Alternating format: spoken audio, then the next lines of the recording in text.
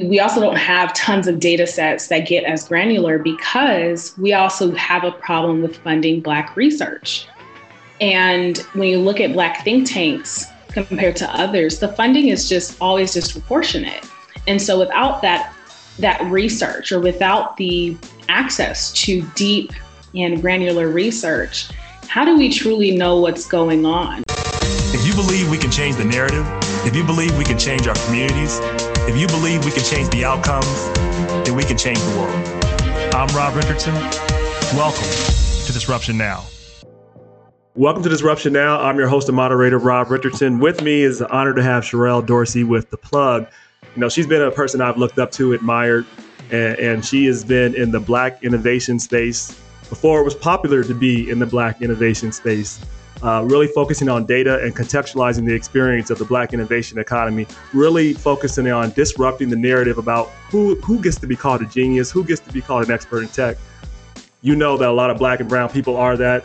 We just don't get the credit, we don't get the recognition, and that's why The Plug is needed. That's why she started it. And then she also has a new project that I'm very excited about, her podcast. I'm a fellow podcaster. Welcome to the podcasting space now. The Clark Street Project, which is named after where the Associated Negro Press started on 312 Clark Street in Chicago. Sherelle, welcome on. Thank you so much for having me. Excited to be here. Well, excited to have you here. And as I said, I've done a lot of these interviews in person, but now we don't do that as much. Thankfully, I was already doing virtual interviews too. And I look forward to this is our first time meeting virtually. We've talked over the phone.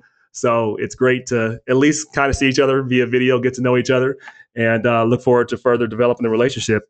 I've looked at your career. It's very interesting, Sherelle. You have a very just broad experience. Like you can't really pin you in really one place, right? It's you've been a coder, you've been in marketing, you've been in fashion design, you've gone to Columbia. Like I'm like, okay, so to me, I can't really. You have all these pinpoints that somehow connect to what you're doing. So as an origin, I'm kind of curious. One of the questions I like to ask people, especially with somebody with such a varied background as you, what did you want to be growing up and what do you want to be now?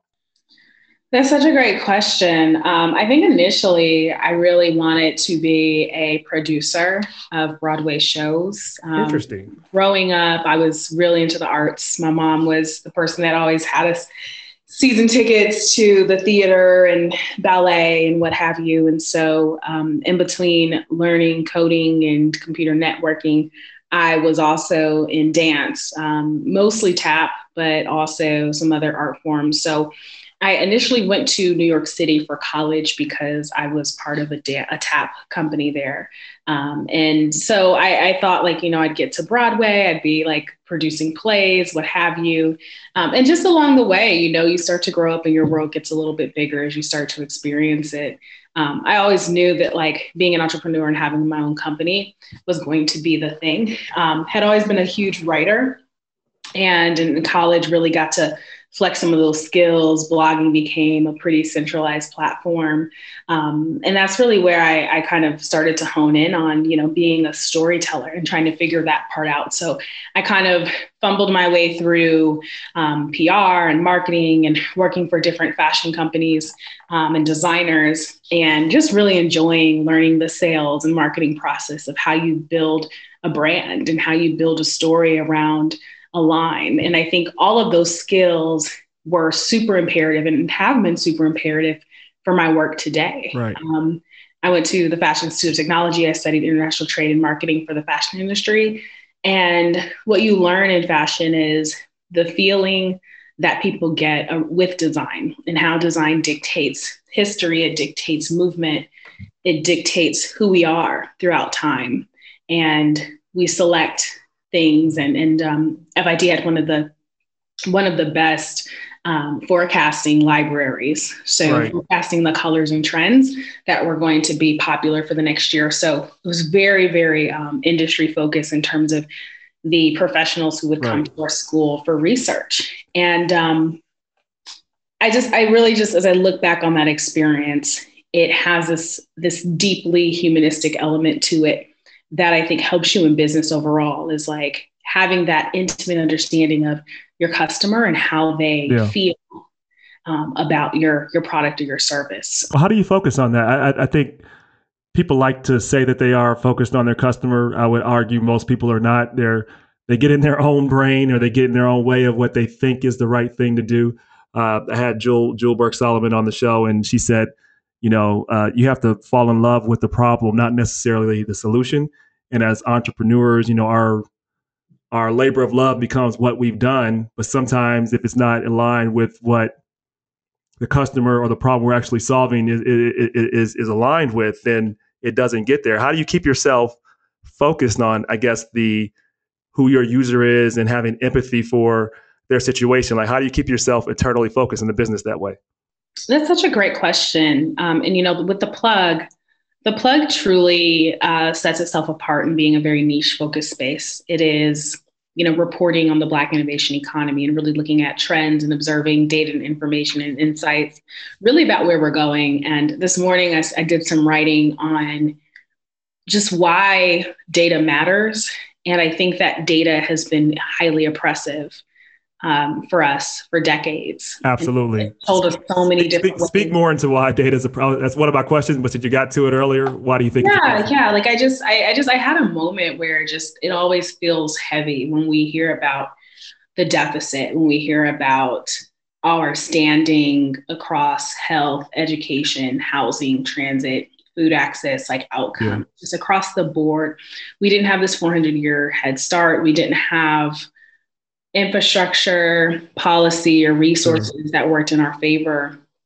And so we are dealing in the aftermath of what systemic and institutionalized and government sanctioned racism looks like. Yep. And it's hard and it's heavy. And it's not that it's not true. I just think that there's some incompleteness. Absolutely. A saying I like to say, Sherelle, is that, and I'm sure you've heard the saying, numbers don't lie, but liars use numbers. And how you use numbers, how you use data, we know.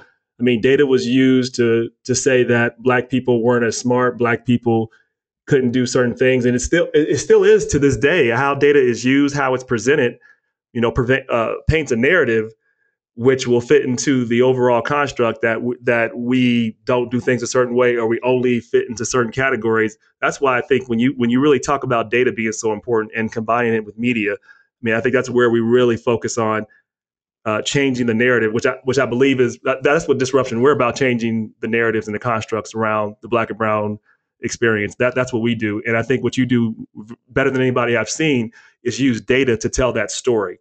And I'll tell everybody I'm a subscriber.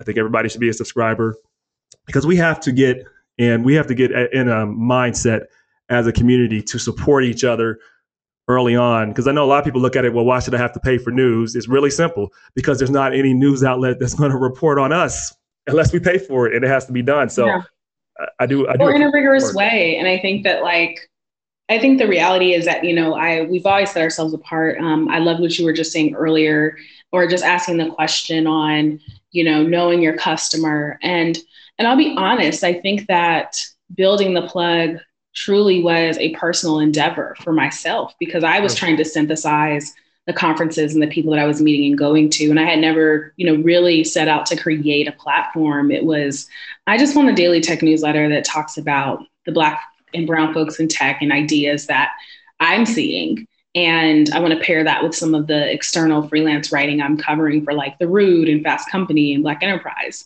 And I want to make it robust and smart and interesting, and not just kind of this copy and paste or fluffy narratives. Like, let's go in deep, and even now, I mean, the level of reporting is still very high, but I'm looking at how can we be even much more observational? I think too, when it comes to data, there's a lot of databases we had to build ourselves. We built the first database on Black-owned co-working spaces. To think we did that in 2017, 2018.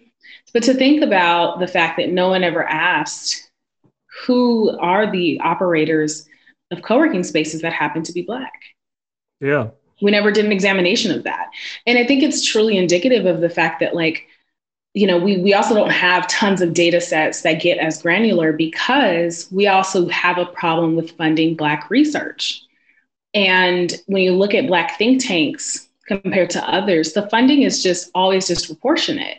And so without that research, or without the access to deep and granular research, how do we truly know what's going on or what's being measured? I mean, we kind of have things in a macro level, and Sure. and I think there's power in some definitive stories. So I'm thinking about these things, and like I said, I was doing some writing on this, just some personal writing on trying to work out why is this part of the storytelling significant? And even as I'm starting to read the biographies of Black engineers in the 60s and 70s who sold their companies, and I'm like, why am I just now learning about these people for the first time? And actually I had readers that send me books and materials, Right. And they tell me like, hey, I just read this, like, this seems right up your alley. And I just think about the narratives that we miss when we don't have proper data highlighting our accomplishments as part of the narrative of what's happening in business, society, and the history of successful entrepreneurship. Yeah. Outside of kind of the usual cast of characters. Yeah. And so anyway, Well, to that point, before you finish, I mean, it makes the point that it's not because of the regular cast of characters, whoever that might be, it's usually seen as the anomaly. It's just a few people, and that's not true. It's just the few people you know about, and we have to, again, use the data and also use the power of journalism to make sure people know the truth, that this is something that you can do, that others have done. It's not a one or two or three or just a few people. There have been a lot of people who have made it under harder circumstances. Is there any particular story that sticks out to you that comes out at the top of your head that like just really just like motivated you and say like, wow, people really need to know about this story and this data? We actually had a data fellow this summer work on pulling together a database of Black women who have had successful exits of their companies or companies that they have represented. And we did a very strong data visualization around them, what year they sold their companies and their company name, a very basic infographic, and then matched with the actual database. And it occurred to me that I personally can name a ton of white guys who sold their companies and made millions to billions of dollars. But when I look at Black folks in the same level of case study, it's really hard for me to do that. And this is the industry in which I work in. And so I think that overall, particularly in the technology space, I'm not talking like beauty brands or things like that. And so I found that I had a problem with that. But I also understood the power of visibility, which is why the data visualization is really important. And it was important for us to put these women's faces into the data visualization and not just like their names, but so that as it circulated across the internet, we saw that these Black women across the spectrum looked like us in our community, and that we knew their name in perpetuity around the companies that they sold. And so for me, I thought that was significant because, again, I think we have podcasts where we listen to entrepreneurs who have built these massive entities, and essentially they control almost our total like way of doing things, right? And I think about how little in the mainstream, I suppose, we ask the same kinds of questions to entrepreneurs that are coming from our communities that have been wildly successful. Right. I want to say maybe the news attention started to dig a bit deeper in terms of its sources. And we have so many reporters now that follow our work, who are at major publications, who are now like, oh, we want to start, interviewing more diverse voices. Of course, yeah. But you never have to worry about it because it's never going to be their focus. It's always it's because it's popular to them right now. It's part of the climate. Exactly. And it's hard. It's grappling with it's the flavor. It's the flavor of the week. That's and I just for them, not for us, but for them. Right. We go through these cycles, and so I think when I decided to take the plug into the direction of let's get some strong original reporting, let's build out a subscription-based, information-based product that has an emphasis on data to set ourselves apart from anything that Black tech media was doing, that traditional tech media was doing. my goal here, and today I was listening to this podcast with Seth Godin. He said, you're not for everyone, you're for someone. Yeah. And I knew that for me, it wasn't about let me build a site that gets millions of views and clicks, and more so, how do I build a community, an intimate community where we can have deep discussion and conversation? And the variation of that saying you said is if you market to everyone, you market to no one anyway.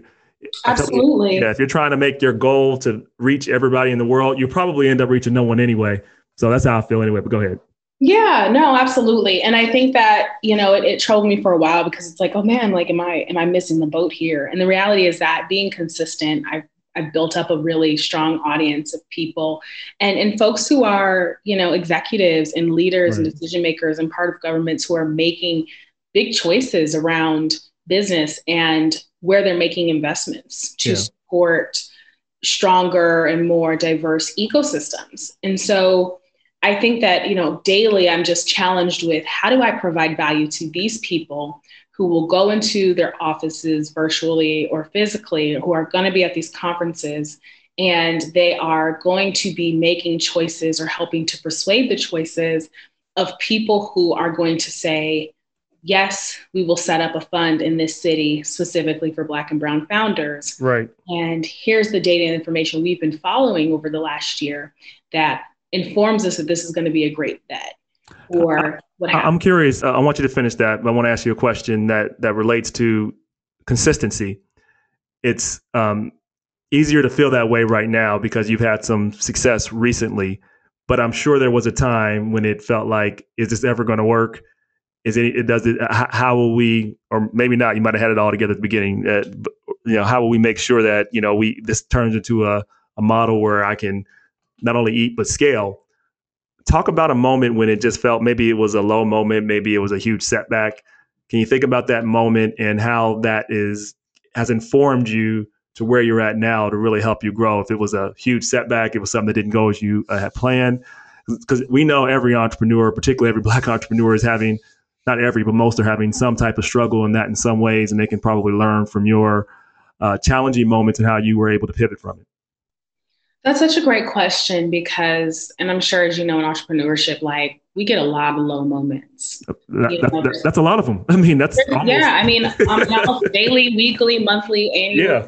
I mean, I started working on the plug while I was working full time. So I'm waking up at 6, 7 in the morning, pulling it together before work. And you're thinking like, is anybody reading this? Does this matter? Why am I even committing myself to this? But for me, it was just like, be consistent, give of yourself. And if something comes from it, great. I think in deciding to make it a business, I mean, it's hard when you're like, okay, if I put this out here in the world, are people going to resonate? Even from when I dropped the membership. And it was just like, okay, I got my first 100 folks in the first week, who were like, I'm willing to pay for an executive level membership. And, I think entrepreneurship is part vision and part straight delusion.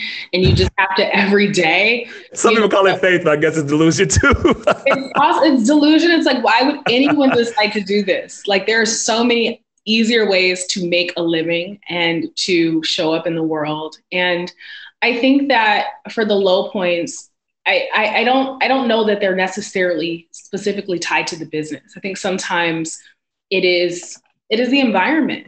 It's in the way in which you're treated or spoken to or not considered or looked over. And sometimes and that's what builds up your grit and your resilience. And it's okay to say like, today is a really terrible day.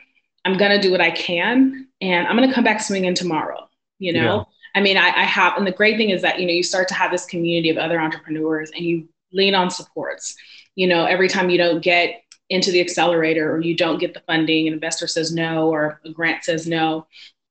I think now I've gotten so many rejections, it's like I announce the wins, right? So you see all the good wins. Right, yes. And I think at some point you get to this place where you're just like, what is for me and it won't pass me by. Yep. And who I am, and this is what we were talking earlier, just about, I fundamentally have had to change as a leader, as an entrepreneur, as a journalist. Like, I fundamentally have had to change because you start to respond and adapt to your environment. And the reality is that I show up with kindness, compassion, integrity, character. I show up with a true mission for the success of my business.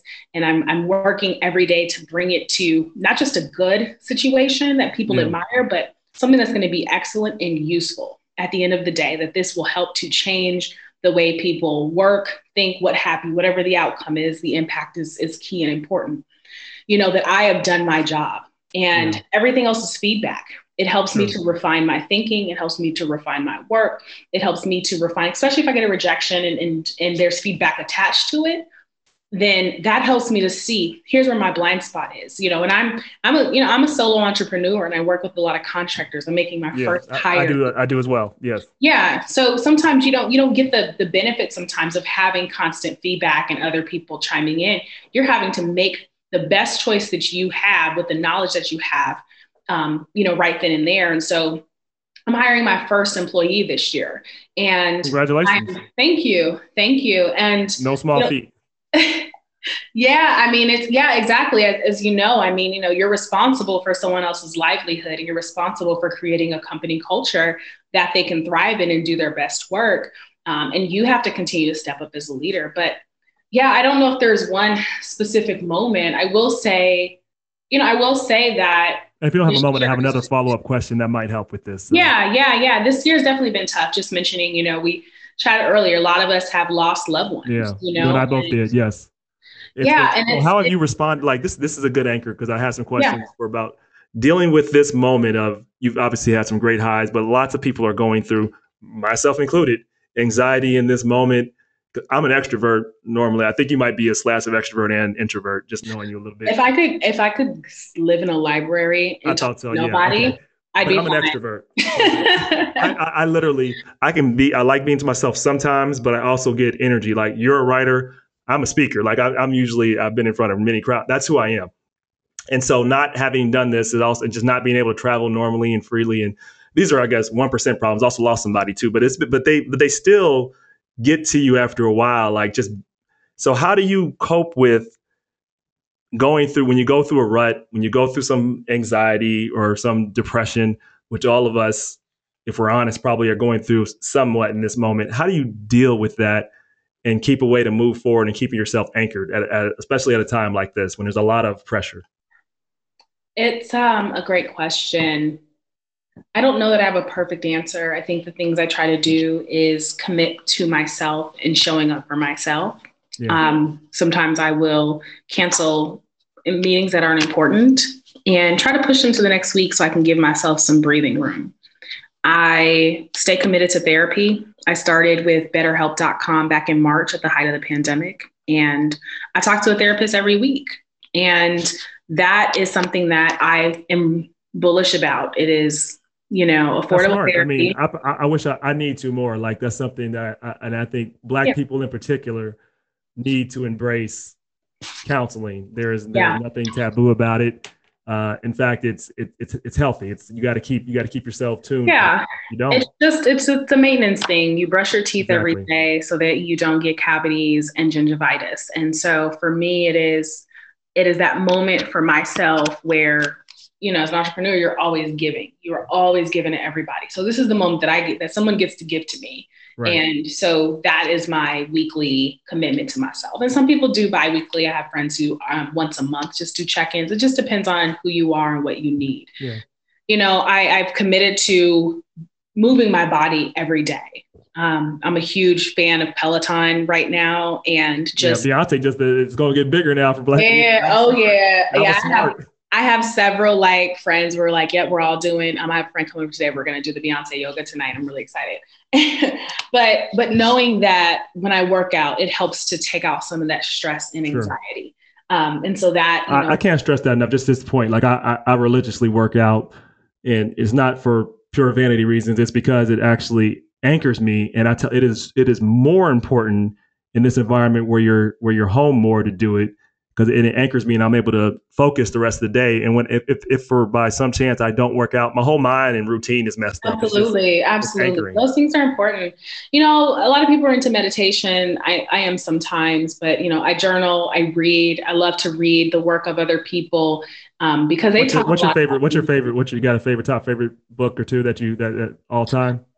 Not necessarily favorite books because or let's say books you recommend to people, just come at the top of your head. Like, yeah, there's right now I'm in the middle of reading Mindful Millionaire. It's just really a resetting of values around how you approach money and management. I'm reading Proving Ground, about the story of David Tarver, who was a pretty successful entrepreneur who sold his company years ago, Black Guy Out of Flint. What else? You know, a lot of business books like Traction, Leapfrog, some other things in that manner are right now on the list. And so, you know, some books I don't know. I don't know some of these books. These are good recommendations and good recommendations for the listeners. You know, just iron sharpens iron. It's always important to know some, you know, what people are learning and gaining knowledge from in this environment too. Talking about anchoring, Sherelle, this has been, I think, a unique environment in terms of the amount of at least talk and attention to social equity, particularly around Black lives and Black equity. And I know I read growing up that there was a lot of impact in your life when it came to social impact activities from your family.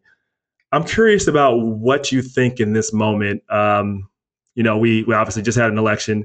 Thankfully, Trump lost. But so that's the optimistic part. The challenging part is that 70 million people in the United States of America voted for an overt, incompetent racist, and said that was cool. So I'm curious to see what you think the challenges are ahead with your work in media, particularly fighting for Black equity in the tech space, how this moment informs you and what you think we need to do to position ourselves for the long fight. Because I have a lot of thoughts on this, but I'd love to hear your thoughts. That's such a great question because it's something that I'm constantly thinking about and chatting with friends. I think right now, like in Georgia, where I'm based, we have to really prepare for. I'm thinking about moving down to Georgia to help y'all work because I'm not serious. I mean, honestly, quite frankly, we need these wins in the Senate. And I think absolutely. Two contenders running right now are pretty phenomenal.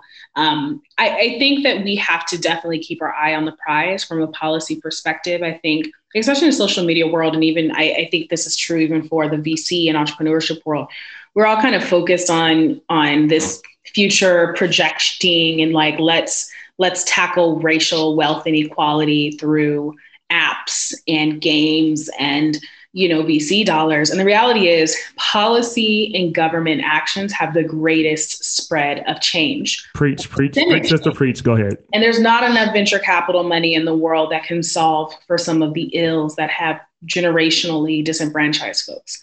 I'm talking just clean water, not having lead in your home and low income housing. Like there's so many factors here. And so I think that we have to get as engaged as possible, truly backing candidates that have progressive policies and we know that are going to take Congress to task.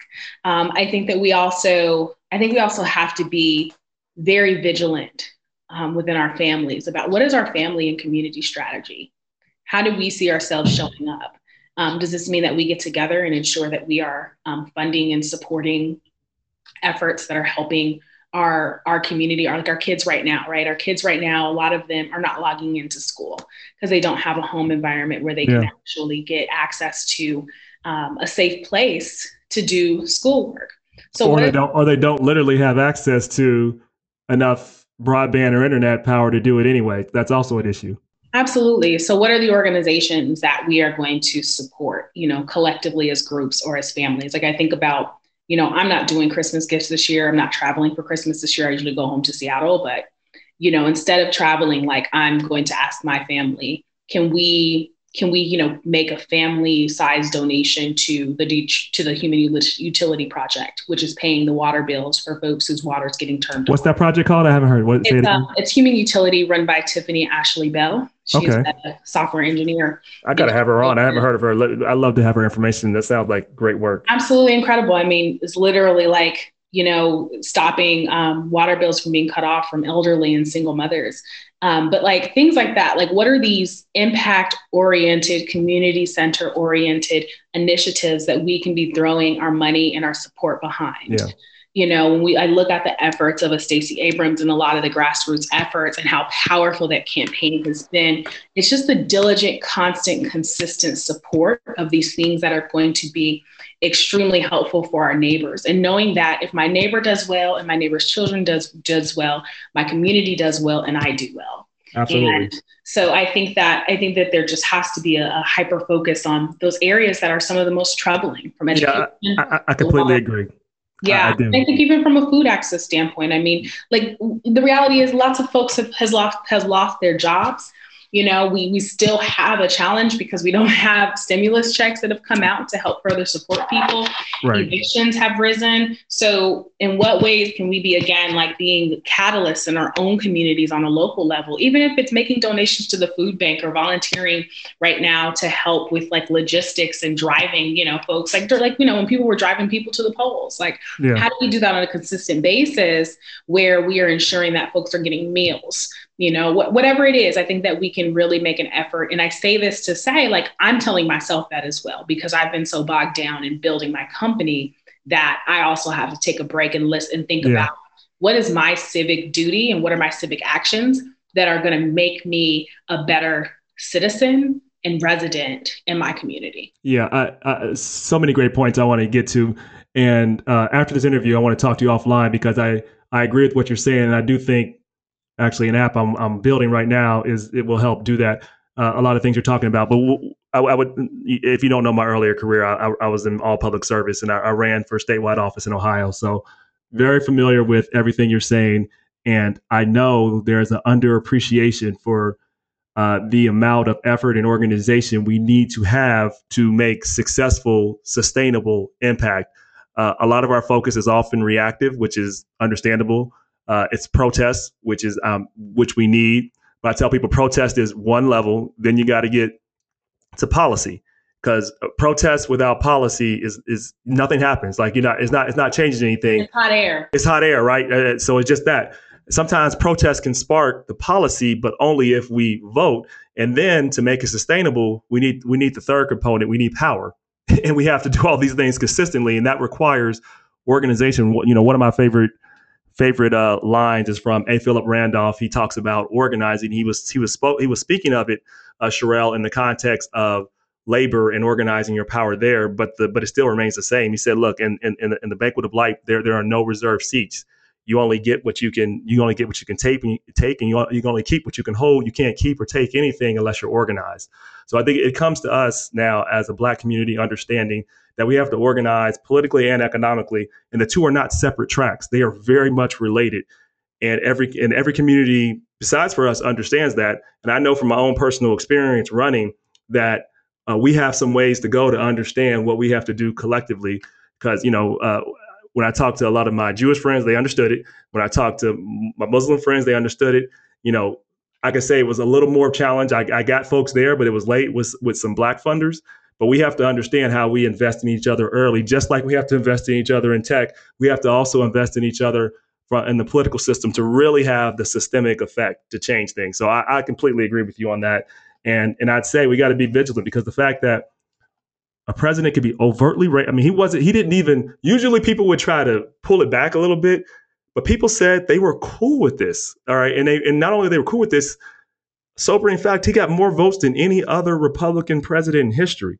So that tells me that they might try these strategies again. And, we can't just be on the defensive. We need to go on offense. So I completely agree. So I think it's an interesting time because there is power in unity, and also realizing that there are people who are okay with the status quo and believe that by you having less, that they can continue to have more. Correct. Even if it's a farce. And by the way, it's always a farce. I mean, we have data. We have data on that, right? We have one of my favorite. Have you read Why Nations Fail? You read that book? I have not yet. Good book for you. It just talks about nations and structures, and you're a nerd like me. I say that as a compliment. But it talks about the structure of nations, and it really debunks all these myths about, oh, it's because of our great culture. No, it's because of the systems and the incentives that are in place, and they happen, not surprised, because of history and how they happen. So and I'll just get to the really short part of it. It talks about South America and North America as one example. South America, the economics are very different. There's a reason for that, because when Europeans came to South America, they just went there, extracted all the resources, and then put up this state that wasn't very stable. And then when they left, people just recreated that same thing, and the incentives were in place to have a not a very innovative culture, and it's very oppressive and repressive. In North America, even though we had slavery, it still had a lot more independent states, and people came here because they couldn't just make all the Native Americans do all the work. It was very different structure. They fought back, so they had to come here, do the work themselves, and then eventually we know they imported us as well.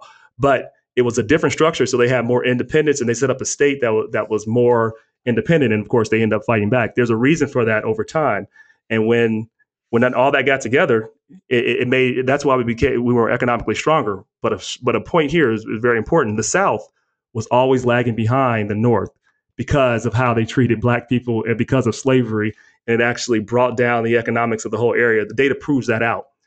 But the stories people tell themselves that I am better, that I can feel better than you because society places me above you, doesn't help them. It just helps them feel better about themselves. But we have a lot of work to do in making sure we shape that narrative, and that also we don't believe it, because we know, even though 80% of Black men voted against Trump, more and more voted for Trump. And we need to make sure we're not adopting the narratives of the oppressor. I don't know what else to say it, but. Yeah, I think in general, like, breeding better candidates is the big task for the Democratic as well as the Republican parties and any independent parties. I think at the end of the day, like, we should definitely be free thinkers, but Agreed. I don't know which candidates in general have been the best for Black folks since Kennedy, to be honest. Well, but I think it gets, and I don't want to go too far down this, we got a whole other conversation. The problem is also the obsession with presidential politics. Like, I ran for treasurer. Doesn't sound sexy, but I have the ability to lend billions and billions of dollars, determine where contracts go, make millions for people. But no, everybody's like, well, as treasurer, what do? You do a lot. You're the bank for the entire state. I mean, the same could be said for like the education, board of education. I mean, these people make very scathing. I mean, I don't know any public school education board that isn't a very hostile environment in terms of determining the future of schools and systems in a city or a state. And I totally agree with you. And I think that the call for us today is to get much more engaged, because we can't govern through an app. Like, that's just not no. change us, because an app is an experience. An app, it can only work if it's an extension of the real work.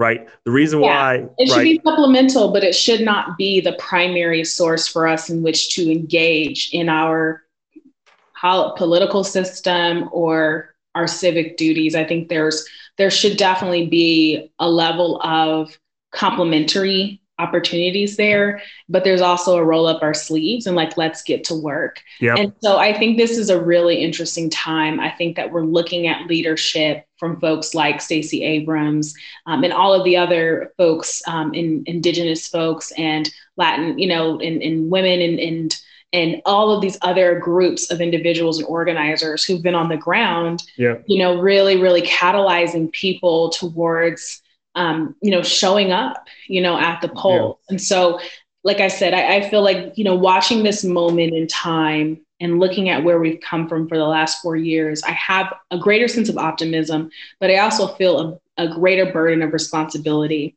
to also ensure that I'm not just out here making conjecture and critiques, but that I am also engaged in some form or fashion on an individual level, as well as how I show up in my current city where I live, as well as how I'm sharing and informing my friends around the country who are also looking to get much more mobilized. Yes. I would say, now I'll move on because I love this point so much. I would say we can't solve the problem through the apps, particularly in the apps that are in their current form. But I will say there needs to be more technology that is geared towards solving our problems and social impact, which hasn't been. Like, we haven't really used data, for example, to go after fixing the criminal justice system. We haven't used apps in terms of really focusing on candidates the way you say that they are and highlighting the races that can have real impact and make people say, okay, can you give to this candidate going on? So I think it's a both and. because we have to get on the ground, work with people, and then we have to make sure that we use technology to supplement that. But that's not the focus of any app out there right now, or that the apps right now, their media. Their focus is to make money. And of course, you have to make money. You can make money a lot of ways, but their focus is just to make as much money as they can. And that focus has just been on how do we sell ads to people, not how do we actually connect people to have impact. It's just not their model. That's not Facebook's model. Twitter, as progressive as they are, that's not their model. Their model wasn't that. So we also can't expect a model that was never created for us to do that to actually work. So, that's my only real point too there. I have one origin story, then I want to talk about the origin question again, then I want to talk about the podcast, and then end with a few rapid fire questions I like to ask. You had a lot of experience here, and getting to the plug, getting it to be successful, and lots of other journeys along the way, as we talked about. I'm curious to see what you would tell your younger self now. Like, what advice would you give your younger self, one, and what advice would you ignore? I would say keep doing the reading, just really, really immersing myself. I was, like alluded to earlier, I was a nerd. I was going to all of these other colleges and, getting like the free student pass to go to conferences and policy discussions. And so what I realized back then is that I wish that I would have just continued to do much more exploration, even through coursework. You're kind of floating a bit when you're younger, trying to determine what your skills are and what your interest is. I think secondarily, I really wish that I would have had more guidance around strategically planning a financial future. So really understanding how my goals, my dreams, desires, and my environment in terms of cities that I decided to live in, how does this fit into the larger narrative of me creating opportunity for myself and for my family, so that I can fully function and build out all things I want to build out, and also be a catalyst to investment in terms of like. It's so hard for a dreamer though. Like I go through this tension too, like it's figuring it out. Like, where do you just obsess about making the numbers versus feeling the vision? And it to me, it is tricky. Like, how do you balance that? I'm working on this thing called giving myself grace. And just knowing how's that going? It's a hard thing, I think, because especially you feel like, God, why didn't I know that? Or why didn't I spend more time on this? And you're constantly reevaluating yourself. And, and it's part of that, like trying to get better, trying to challenge yourself. Sure. You start to surround yourself with people who are really excellent at what they do. And you see like how far you have to go. And so I when I give myself grace, I'm showing up every day. I'm consistent. I'm learning. I am prioritizing this, and this as part of my day. I'm establishing and strengthening my values. I am ensuring that I am best representing my truest and my highest self, and every day might look different, right? every day will look different. And it will, absolutely. It never goes the linear process we expect it to be. Like I had a very different, I never thought I'd be doing what I'm doing now. I had a very different path that I thought, still doing the same work, but it's in a different function. And then just committing yourself to being a lifelong learner, to being okay with changing your mind, with having different assumptions, with, even giving other people grace. I think that I can be highly, highly critical because I have this thing. I don't like when people play in my face. Like, that's why I'm always like. You don't like when people play in your face, you said? Yeah. What do you mean by that? I mean, what do you mean by that? I think about, especially when it comes to this narrative of Black folks in funding and in VCs or what have you. I think that there can be a lot of showboating, a lot of. Do you mean from larger corporations and entities that pretend like they're doing something and just want to just say Black Lives Matter, and then entities, corporations, individuals, I'm like, show me the checks and balances there. Oh yeah, you know what? A point you made. Sorry to interrupt you, but it sparked another question I wanted to bring up. Is that, and you and I are aligned on this in the universe completely about diversity and inclusion, and what they're. I've said on the show. The revolution will not be brought to you by diversity and inclusion training. It's not happening, right? I mean, that's not the method to really create a sustainable difference, but that's been the checkbox approach to things without any real measurables or really any real outcomes. What do you see needs to happen in that industry to make it real? Like, how do you want to challenge that industry and disrupt it? I just think that there needs to be more accountability and transparency. At the end of the day, I think that it's not enough to have great platitudes and to just kind of designate people the king or queen or this like messianic figure of saving like Black capital. Yeah. I think we just have to have much more nuanced and honest conversations about the industry itself and its behavior. And at the end of the day, like I don't care if you think I'm the smartest person in the room. Like all of that stuff to me is distraction. At the end of the day, like I want people who want to just help build super dope businesses. Yeah. At the end of the day, like all this other fodder and stuff, it's just like, let's skip that, right? Let's skip that. Let's just go build dope things and then keep moving on and doing in creating great things in the world. So I tell people if I ran an organization, when I get to whatever that is, if I won the treasurer's office, we weren't going to have a diversity and inclusion office. I didn't need it. I was going to be the leader and just hold everybody accountable to make sure that they're doing it because it's in the best interest of the state and it's the right thing to do. So I mean, you're right. It should be part of your culture, not, often I've seen there are some good, well-intentioned D&I directors, I'm sure, but often they don't have any power, money, and it's just platitudes, like you said. Yeah. Clark Street Project. Let's get to that a little bit. Tell me about the Clark Street Project and what you want, what that narrative is about, and what looks like success in terms of the impact you want to have with the Clark Street Project podcast. So the Clark Street Project is really a exploration of early Black internet entrepreneurs as well as Black journalism. What does that look like throughout history? Claude Barnett started the Associated Negro Press in 1912, and it truly was an interconnected network of Black-owned news publications, about 100 of them, 100 of them or more across the African diaspora. And the significance of that was super critical because when I learned about him, I was in J school. I didn't learn about it in class. I actually got a book from a professor and I had no idea that the Associated Negro Press existed.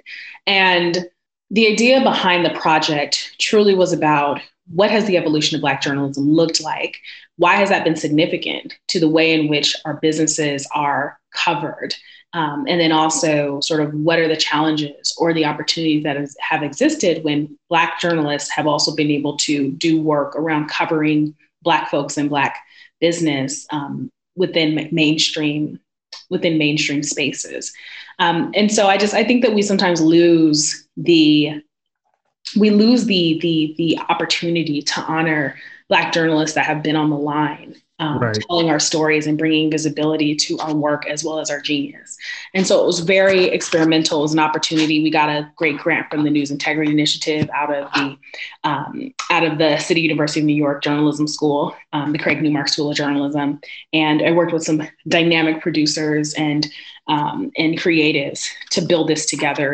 And so we had an opportunity to talk to Black researchers, talking about the effect of Black tech Twitter.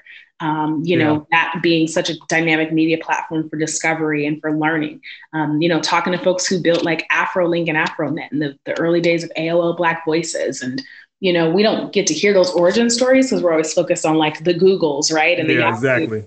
But like there's AfroLink, like we were out here, So I remember Black Planet. I don't know how old you are, but Black Planet. Okay, good. Yeah, you're in my range. Okay. I was in high school on Black Planet, and the significance of these pre-Facebook, that was just for Black people. Yep.